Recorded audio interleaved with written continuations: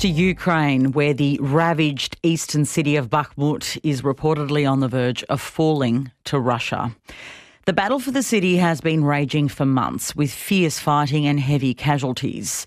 There are still some 4,000 civilians trapped inside Bakhmut, living with no gas, electricity or water. Samuel Romani is a geopolitical analyst and associate fellow at the Royal United Services Institute and an Oxford University expert on Russian foreign policy, and he joins me now. Welcome to the program. Great to be here. Thank you. Ukraine is signalling it may soon withdraw its forces, but officials say they will defend the city for as long as possible. Is that time drawing to a close? Well, it's a bit hard to tell. Yevgeny Prigozhin, the head of the Wagner Group, who's really overseeing all of Russia's operations in Bakhmut, said a couple of days ago that the city was encircled.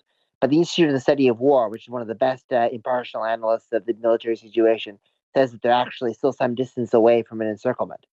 So if the Russians manage to gain more ground over the coming week or two and they get near an encirclement, it's very likely that the Ukrainians will withdraw to more favorable positions. But until then, I think Ukraine is going to hold the line and defend. It was an encouraging sign for the Ukrainian resistance that the ground forces chief, Alexander Syrsky, actually visited Bakhmut a few days ago to show that Ukraine is staying.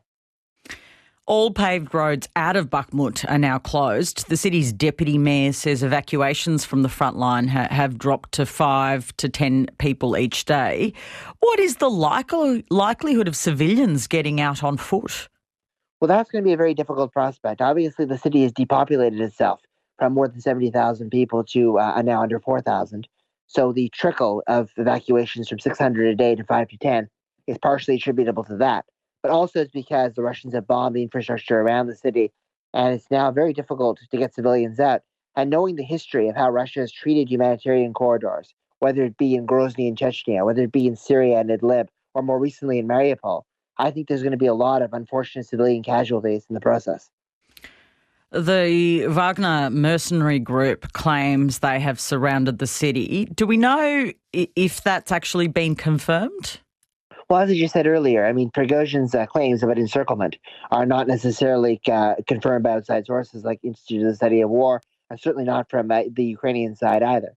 So I think that Prigozhin is trying to, at this moment in time, prove that the Wagner Group is the most effective fighting force that Russia has relative to Russia's main military units.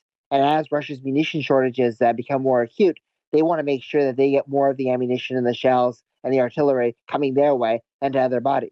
So I think that Prigozhin has a vested interest in exaggerating Wagner's success in Bakhmut to be able to get those resources. And I don't think we should take his statements at face value. That's really interesting. So you think broadly, perhaps there is an exaggeration about the Wagner Group's effectiveness?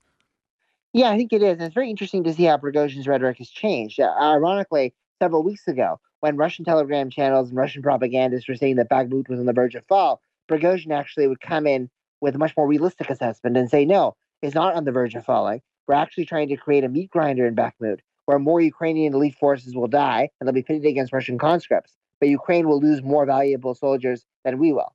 And now it's completely changing tune and trying to claim that Bakhmut is about to be taken over. And that's probably because he's lost his stream of prisoner recruitments and he's fighting with the Ministry of Defense a lot more aggressively and munition supplies are short. So he has to change the narrative to show that he's being more successful than he actually is. If Bakhmut does fall into Russian hands, what would that mean for each side of the war? Well, I think that Bakhmut's strategic significance has diminished as an infrastructure hub. Because when the Russians started fighting in Bakhmut, it was still over the summer. And they still had control over Izium and Kupiansk in the outskirts of Kharkiv. And they still had control over Liman, also in Donetsk. So they had substantial network of infrastructure and railway hubs. So an extra railway hub in Bakhmut would have been very convenient for their forces for resupply. Now they've lost Liman and they've lost Kupiansk. They're launching offensives in both directions on those cities, but they're far away from recapturing them. So I think that Bakhmut will be a symbolic victory. It'll be a step forward for their offensive on Donetsk and will encourage them to push on towards larger cities like Sloviansk and Kramatorsk. But the significance for the whole campaign is a lot more diminished. I don't think it's as major a loss for Ukraine as it would have been if Russia also had a lot of other infrastructure hubs that could connect to it. That's interesting. So it would be a bigger psychological win than a strategic win.